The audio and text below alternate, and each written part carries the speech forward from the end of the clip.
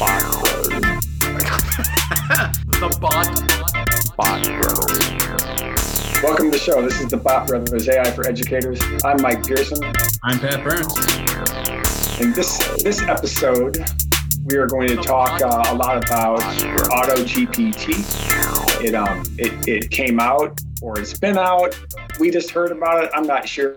I know Pat showed me, and suddenly I realized that everything was again fresh and new. And it seems like every day is a new thing in AI, and every day the world has been remade.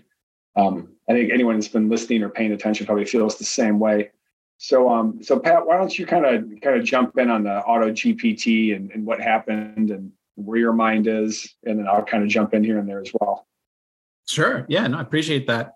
The AutoGPT thing, from what I can gather, really just dropped this past week. And it's one of those things where, I think that I've been jumping on like a lot of other educators I found. There are various, places. Certainly there's Twitter, but there's also various groups on Facebook that have formed. And I'm in a few of those, just trying to kind of figure out what are people talking about in the digital landscape, and what are some of the developments, and between those things, and then even some various podcasts I listen to. I actually happened to see AutoGPT pop up in two different locations within the span of, I went to bed one night and I saw something about it in an article. It was actually a Cosmopolitan article of all things. It was weird. It came through my Facebook feed, and I'm like, why is Cosmopolitan coming through my feed? It made no sense. It's odd, right? I don't read. Read. I'm not a fashion person, but I wear clothes, but that's about it. So I shop on my Apple news feed all the time, Cosmopolitan, and I think it's I think that magazine is different than what I remember when I was a kid. But I'm interrupting you. But yeah, well, in any event, they popped up, and I was kind of intrigued because I'm like thinking, well, why is Cosmopolitan talking about AI? So I'm like, all right, I'll click. Maybe it was just good clickbait or something. But then I started reading it, and I was like, oh, this article is actually well written, and the person seemed pretty well informed. But I'm thinking, how did I miss this? And then the following morning, I was listening to a great podcast called All In. That takes place out of Silicon Valley, and one of the guys that does that is Jason Calacanis. I think I said his name right. Yeah, Jason. Jay Cal. Yeah, Jay Cal. Right. So in any event, they had that as their main topic, and those guys are the guys that are in that. There's I think three other guys that do that. We're on top of that topic, and I thought, oh wow, that's crazy. Like within maybe 12 hours, I saw the same thing pop up, and it seemed like it was just something that had just dropped. And essentially what AutoGPT is doing is, if you think about ChatGPT, whatever version you're using, you have to prompt it. Okay. So you put in your prompt, whatever that may be. So let's say that you want to make a unit unit on, I don't know, let's say a lesson. Let's say you're doing a lesson on a particular book. Let's take The Great Gatsby, because everyone knows that one. And you just generate maybe like a weekly lesson for that, and it'll give you some ideas. And then you say, okay, well, those are some good ideas. Maybe it says something like, read X number of pages, chapters 1, 2, 3, and do some analysis on maybe the use of metaphor for a day and something like that. But then once it gives you those results, then you have to prompt it again. And oftentimes what we find is you kind of keep drilling down, trying to kind of get more specific, more kind of tidy, or fine tune your thought process, so you can kind of have a really good full lesson or unit plan, or whatever the case may be. But so that's what you do with just GPT. But right. You have to keep on iterative prompting it. Yeah, exactly. Right. So you have to kind of keep curating all of it. Yeah. But what AutoGPT will do, and again, it's kind of working off the whole probability model that GPT does, is you can start with your prompt, and then it will go ahead and anticipate what other sub prompts would be or would be needed. So what I did is I went ahead and just put in a unit plan, and I wanted to see what could it do for that unit plan. So let's see here. Let's see if I can find it real quick. Well, and while you're looking to jump in, I've only looked at it a little bit, but it's like you have an agent, right? So Auto ChatGPT is you have you create an agent that you assign a task, and when it completes a task, it then figures out the next logical task to do again. Right, exactly. And so it just kind of and then it'll like check off when it's done. And so when I was putting this together, I was really kind of amazed by it. I ended up kind of sharing it on some Facebook groups. So I'm actually going to those so I can pull them up for you. So like one of them, that I had, people were like commenting. It was actually pretty neat because a lot of people were responding really well to it. So I said for the first prompt, I said, create a unit on self-discovery for junior level high school students that spans 45 weeks and allows for student choice of books as well as a research project. So I kind of want to indicate there were a few things I want to include there. So I started listing out all like what should happen each week. But then it kind of said, okay, well, that's great. But then like, what books would you need? And it could prompt that. And then it went out to like research projects. It created a rubric. It started creating specific assessments, and it just kind of kept going. Now, the version I was using is just simply a demo. And so it stopped or kind of paused at a certain point, just said, hey, like this session's kind of done. But what it was telling me, or what the reason why I got so excited about it is because this is as a demo, as a beta version, they're just getting started. So this really expanded out to a variety of different things. Now, but what I then did is I had a colleague that I was talking to, and he mentioned to me the other day, said, yeah, no, I really would love to take my family on a trip. And I said, well, where are you looking to go? He's like, we haven't been to Europe. It'd be really cool to go.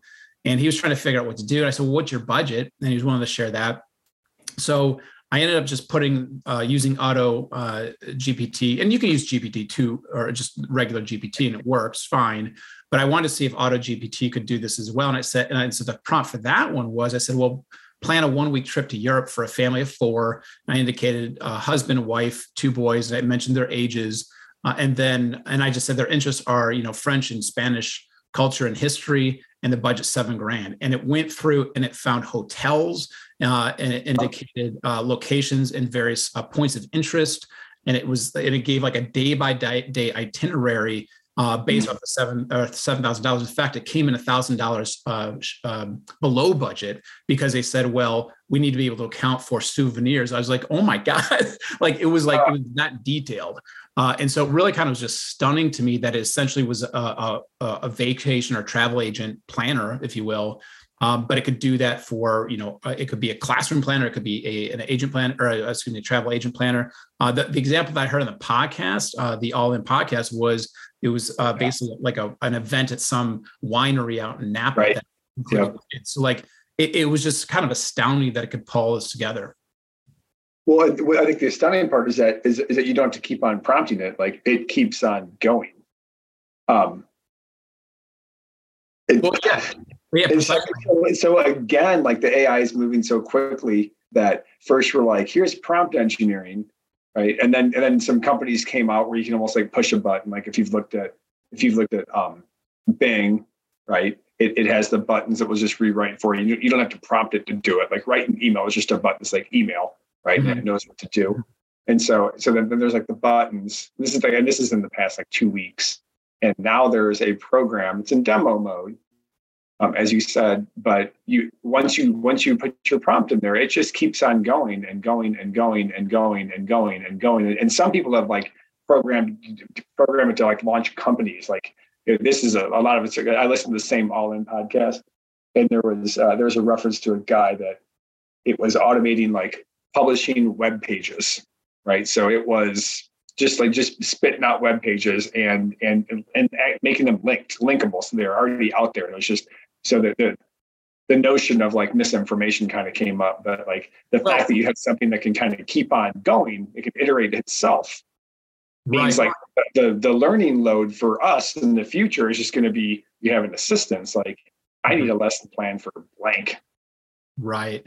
Well, it's interesting, and that, because I think there are the technology to me just sounds so incredible that until I used it, I didn't think, I thought this is absurd. How could I actually do it? But it actually seems like the most natural sort of progression. When I posted it up onto a Facebook group, there was somebody who chimed in, and they just said, well, I kind of had mixed experiences with it. And I kind of chuckled, and was also slightly annoyed, because I chuckled partly because I was like, dude, man, like, what are you talking about? Like, how are you not wildly impressed by what this is doing. And I was annoyed because I'm like, are you not realizing I said it's a demo? Like, I didn't say this is like the final product. And think about how quickly things have shifted just since, I mean, we started knowing about it in November, December. And now we're talking about programs that can auto-generate prompts to basically plan out entire, like, things that we didn't even think about. And so it's staggering to me. And so, yeah, it's funny when people are critiquing it, because it's like, you don't even know what you're critiquing because it's not even done. It's like literally in process. And I find that kind of interesting, just psychologically, just like why it's like there's resistance, or like people are like, it's not as good as it should be. It kind of reminds me of that idea of like people saying, well, it's not giving me the results 100%. It's like, people don't give you results 100%. What are you talking about? Like, we're inconsistent. We're not always getting it right. And so there's almost like this weird kind of like purity, I guess for lack of a better way of putting it, almost like a purity measurement thing that we're kind of, or purity test is the phrase I'm looking for, that we're trying to hold the AI to, as if like, well, if it's not 100% correct or precise, like throw it out, all together. It's like, no, it's just, it's just getting better and better and really quickly, but give it a second, because people are working on this stuff. Yeah, I think there's a couple things going on. Like I did see, I can't remember if it was a meme or if it was an article, or I think it was a set, but it was definitely satirical. I don't know if it was written, but it was this whole thing about moving the goalposts. Like the AI critics just keep on moving the goalposts. Like, well, it won't do this yet, so therefore it's not any good. It won't do this yet, so. And every time, like, it does something like that, I think is mind blowing. Like, it auto iterates that someone is like, well, but it didn't do this. Right, which is such an odd kind of.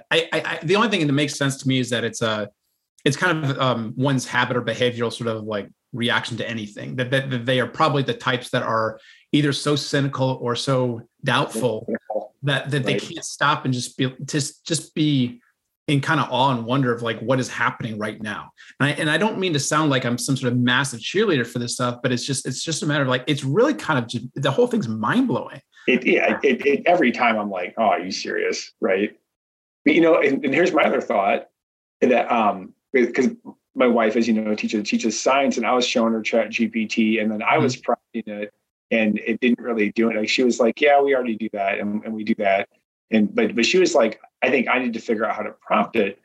But it made me wonder if, it made me wonder if like ChatGPT and large language models and AutoGPT is because we're English teachers, and so much of the work we've done can now be done with large language models. If it's just so stunning to us, where if you're in a different discipline, it's not so much. And I talked to a couple of other colleagues at school, and one was physics teacher, and he was just kind of like, yeah, and we want to have him on the show. But sometimes I wonder, like, if it's depending on what you teach.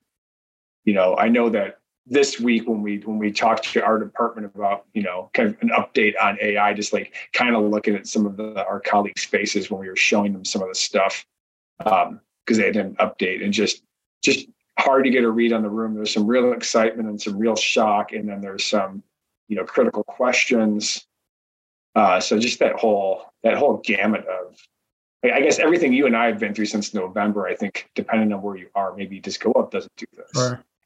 Well, so I guess let me give you like maybe an example outside of our field that really kind of struck me. It's surprising that I found out about the past. I think it was yesterday morning, and again, just a random thing that kind of popped up online. And so the company Beck's Beer, apparently they're having like 150th anniversary. And they actually used GPT. They didn't even use AutoGPT, although you could see it being adaptable to it very easily. But they basically made an entire beer recipe, and they're calling it Beck's Autonomous. And it's a limited run because it's just kind of honoring the 150th. But they wanted to see if they could do it. And I've actually thought it's pretty remarkable and cool that they bothered to try. But they said, so they had ChatGPT create a beer recipe and then figure out how to actually market it.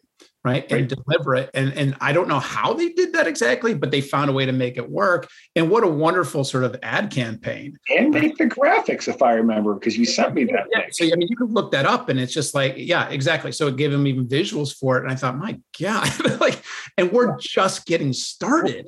And that's what the venture capitalist guys on All In. If you've never heard the program, it's a venture capitalist podcast, which is weird that English teachers listen to it, but we have our reasons, right? Because we're secretly billionaires, right? What's that? We're secretly billionaires. We're secretly billionaires because that's what happens when you're in public ed.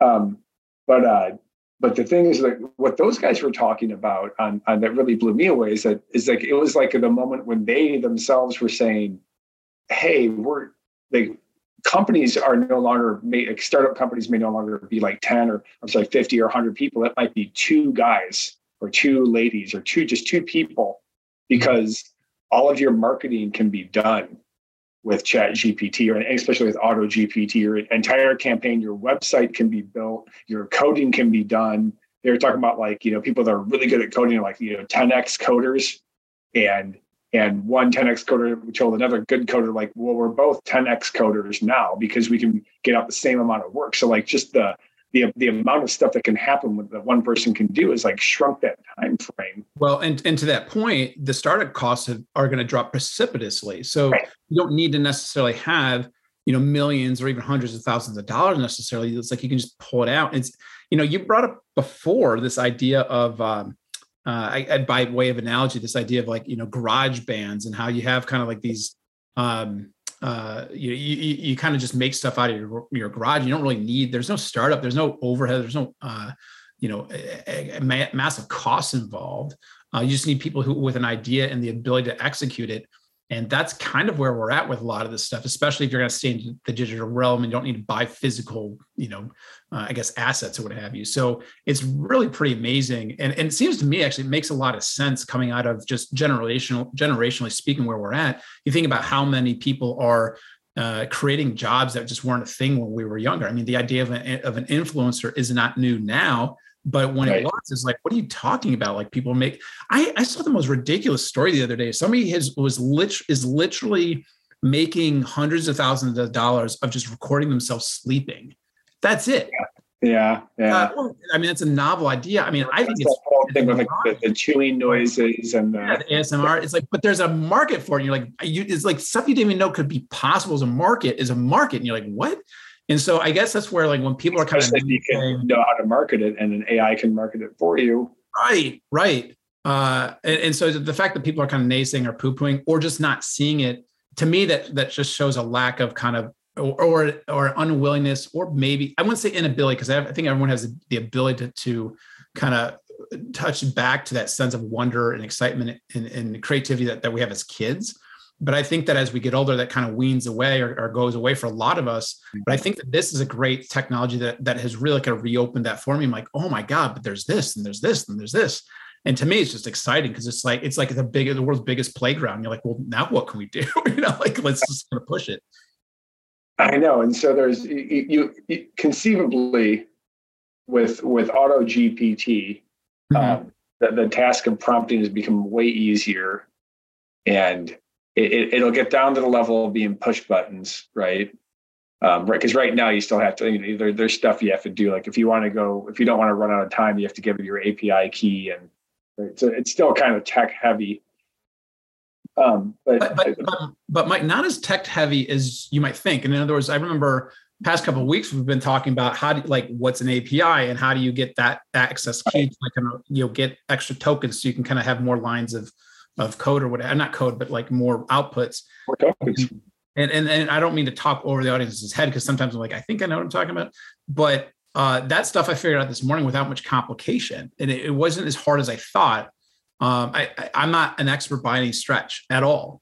I guess I don't know, but a lot of that stuff I think is going to be kind of resolved for us, because as it gets more and more developed for the masses, it has to become much more intuitive and just kind of understandable to people. But I remember, I don't know if you had this experience, but years ago when apps came out, someone tried to explain to me, I'm I don't even know conceptually what you're talking about. I'm what is an app? What does that mean? And they're well, it's an application. I still don't know what you're talking about. I'm what? Because it was so new to me. And then I started playing with a bunch of them. I'm oh, now I see examples, and now I have a concept of roughly this. That was my point, is it's still slightly tech heavy, because you have to go to AutoGPT, and there's a thing, and you run out of tokens. So if you want to have more tokens, you have to then give it an API key, where if you go to Bing now, ChatGPT is just right there. And it's immediate that you're just like, oh, it'll write an email for me. I can copy and paste it, or it'll do a blog post. Yeah. Right? Like you don't even have to make an OpenAI account. It's just there. Right. And so in other words, then you start taking the word Bing and you make it a verb. So I'm going to Bing it, which sounds really weird, but Bing made my itinerary for me. Right. Bing's my assistant. Right.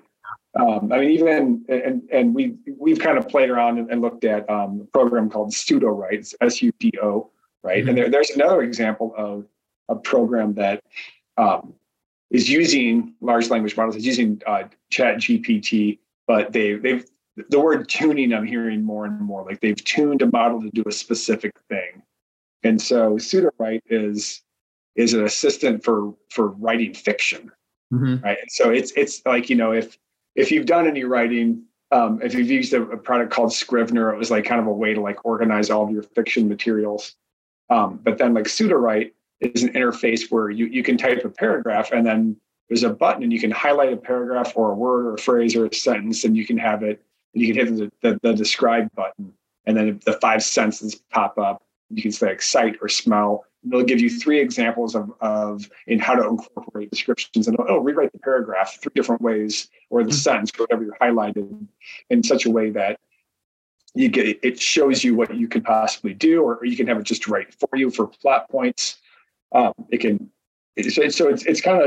It's fine tuned for just a creative writer, right? And that's how they market it. Is just like an AI assistant for fiction writing. But this notion of like things are just going to get easier. Whereas if you're a prompt, if you had to prompt engineer, you'd have to like take your paragraph and probably write something like, you are a fiction editor, take this paragraph and make it more descriptive using the blah, blah, blah, right? You have to write this big, long prompt and maybe you'd get it to do it or not. But the company that built this has done that for us. So you just get the workable program. Right. But and I think that, I wonder, because I think when you first introduced me to SudoWrite, I was wondering to what extent will writers or maybe developing or burgeoning writers want to use it? To what extent do they feel like maybe that it either helps or hinders their voice? And I think obviously it depends upon the individual to some extent. In other words, that like, depending on how much you want to lean on it, or you're like, I really kind of can come up with my own ideas, but maybe I just use it for brainstorming, or maybe just to kind of see what a tonal shift might be, or I don't know, just kind of play around and see what your options are. There was an author named Leanne Leeds who I caught on a podcast called The Creative Pen, which is actually, I've only listened to it one time, but I was like, this is a great podcast, so it made me worth checking out for people. But that's focusing on creative writing. But she had Leanne Leeds on there, who's an author. She's written tons of books, and she's saying, look, I still come up with my own characters. I still do my own kind of thinking on the plot line. But she's like, but maybe I'll actually use a direct quote from the Creative Pen interview. She says, I will use ChatGPT to generate red herrings or generate different suspects, end quote. Right. Because what she's saying is like, look, I don't lean on it. So I don't have it write my stories, but I have them maybe help out with different elements of it here and there, especially if I'm kind of stuck or I'm not quite sure if I want to kind of play around and try something different. And she's actually like, it's pretty useful in that regard. But she doesn't use all the functions, just like you wouldn't use all the functions on, say, I don't know, some sort of, I'm trying to think of a good tool that has a variety of different settings on it. Microsoft Word. There you go. Every single thing that you can do, right? Like I needed to do this. Yep. Thank you. Yeah, exactly. So I think it seems like a kind of a cool program if you want to go down that route. Well, I thought she said something interesting, Pat. She'd said in that you'd hit me to that podcast and I listened to it, and so thank you for that. But she'd said, she's like, I'm a commercial writer, which means that my audience has expectations of what they want my stories to be like, and if I can deliver a better story, like if I can kind of like shore up my weaknesses and offer it, and she goes, and offer my readers a better experience, then I'm going to. And she goes, I'm dialogue heavy. And I need to do more description. So she goes, I've used it for that. And I being an English teacher, I'd never thought about like, a commercial writer that you're creating a product for an end user experience. As like you get all like in Faulkner world, right? And so I kind of thought about that, and I was like, well, yeah, you're right. If you're if your goal is to like please your audience, when there's nothing wrong with that. I don't mean that as a pejorative. Well, why would you not use every tool available, right? And well, it made me think, and I'd love to actually have somebody on the show at some point that maybe can speak this a little bit more, because it seems to me, and I'm sure you have your own thoughts on it once I bring this up, but there's kind of oftentimes that almost like the myth of the writer or the creative type, right? There's a certain kind of way in which we think about creatives, where they're kind of off in a cabin writing a book, and they're solitary. And it's just like, but that's not what most writers do. I mean, yet you can have some that are pretty solitary, I suppose. I mean, it seems to me that J.D. Salinger was kind of like that, but I don't think that's what part. Okay, fine. But a lot of writers are constantly bouncing back ideas, with other people, whether it's editors or other writers. Right. And so, this notion that somehow to be a writer means that you have to be completely on your own without any sort of supports. I think that's a myth. I don't think that is a healthy one either. I think it actually inhibits and prohibits people from actually writing on their own terms more than maybe the other. Well, the whole reason that you would attend a writer's workshop or a retreat, or you'd look for an agent, that you'd get some feedback. Right. Well, and to your point, at the end of the day, that's why you go to get an MFA and you sit in writers' workshops, as people help you work on your pieces. And the business is already hard enough it is. I mean, to make a living off of writing, it's incredibly difficult. So it would be kind of ridiculous to not reach out and get feedback, because you're going to need it, right? You're going to have to be able to learn how to market yourself, because at the end of the day, there's the whole business side of it.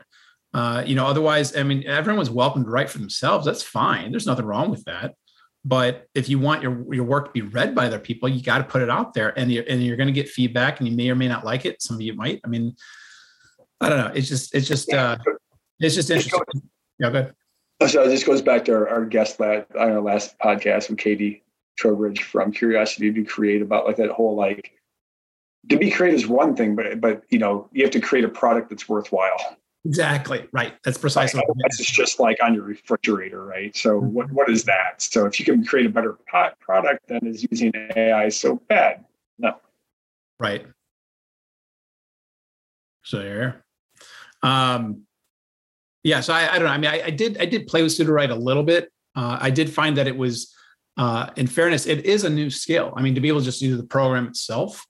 So it's not like you can just up and use it, and I think it's pretty intuitive. I think there's some great sort of features, like it can kind of help you develop, you can, I guess, descriptions. So if you wanted it to, if you want a paragraph to sound or kind of appeal more to like the senses, like there's a whole kind of part for that, right? Or if you want to have multiple, or you could have different kind of characters respond in different sorts of ways, and it can do that, or at least give you ideas for that. And I thought that was pretty clever, but there's a part of me too that appreciates, we've talked about, I think aside from the show, this idea of author voice, or just, in our case, like student voice. When I'm writing, I have my own voice I'm trying to cultivate. And so I wouldn't want any sort of AI technology to become my voice. It would just simply supplement it or help me fine tune my voice, but not necessarily be my voice, if that makes sense. And so say that again? Yeah, no, it makes sense. I mean, I was like the whole voice thing and ownership, who owns the work is a longer topic for a different show. Well, for sure, but I started wondering. But I think my basic point is just that I think that this fear of, someone's going to just lift all AI. Yeah, I suppose you could have that. Like you think about people who will, in a similar sort of way, they'll go to Amazon, they'll find some popular book, they'll reprint it and try to resell it as if it's their own work. And it's just totally lifted.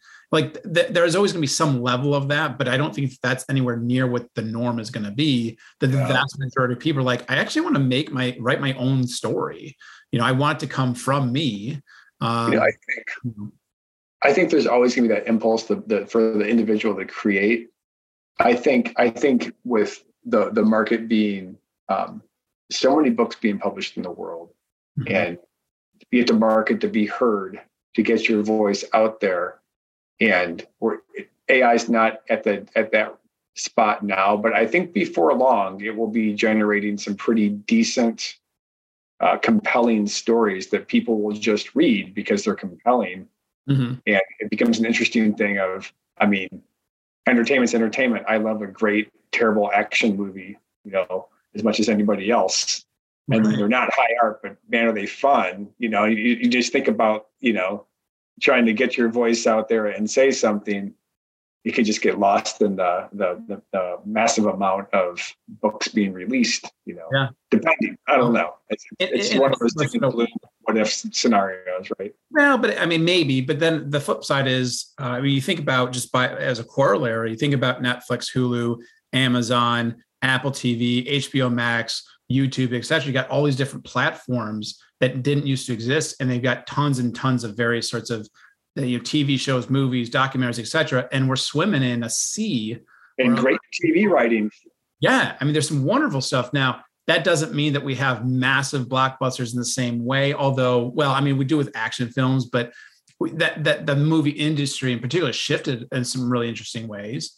But there's markets for these things. And so I think it's just a bunch of kind of new, compelling, creative markets. And that's where I think it's kind of exciting. Yeah, so, it's also the old highbrow, lowbrow thing, the high art, low art, Yeah. Well, Pat, it sounds like to me that there's all kinds of things that keep on happening. It's going to keep on happening again and again. AI drops something new all the time. And there's 50 zillion people working on all these AI things. There's AutoGPT, there's Scooterite, there's Beck's beer using AI. It's overwhelming at times, but I think about my students and I think about my job, and I keep on just, even if I feel overwhelmed, I think I just kind of sit back and I'm like, you know what? I'm just going to try to enjoy the sheer velocity of this craziness and just go for it. Yeah, it's definitely a ride, and it's better to try to ride it than to jump off of it, I think. The bot. All right, that was said. I'm Mike Pearson. And Pat Burns. Take it easy. Bye. Once again, thank you for listening to the Bot Brothers AI for Educators. If you like the show, please follow us and give us a good rating. Also, remember, this show is available anywhere that you listen to podcasts. If you want to contact us, you can find us on Twitter @the Bot Brothers.